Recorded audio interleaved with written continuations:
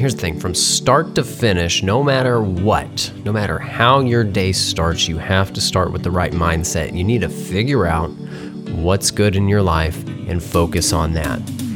Here's what you got to do. You got to wake up early.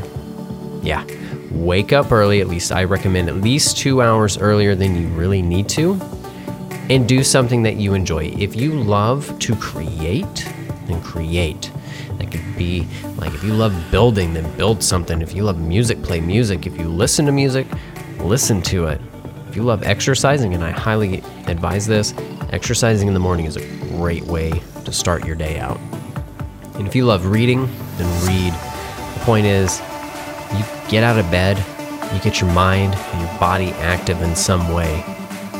This is going to help start your day off on the right foot.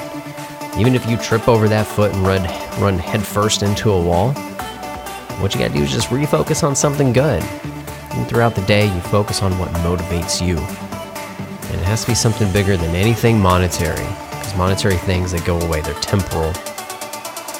So what's something of a higher purpose and meaning that fulfills you? I want you to focus on that.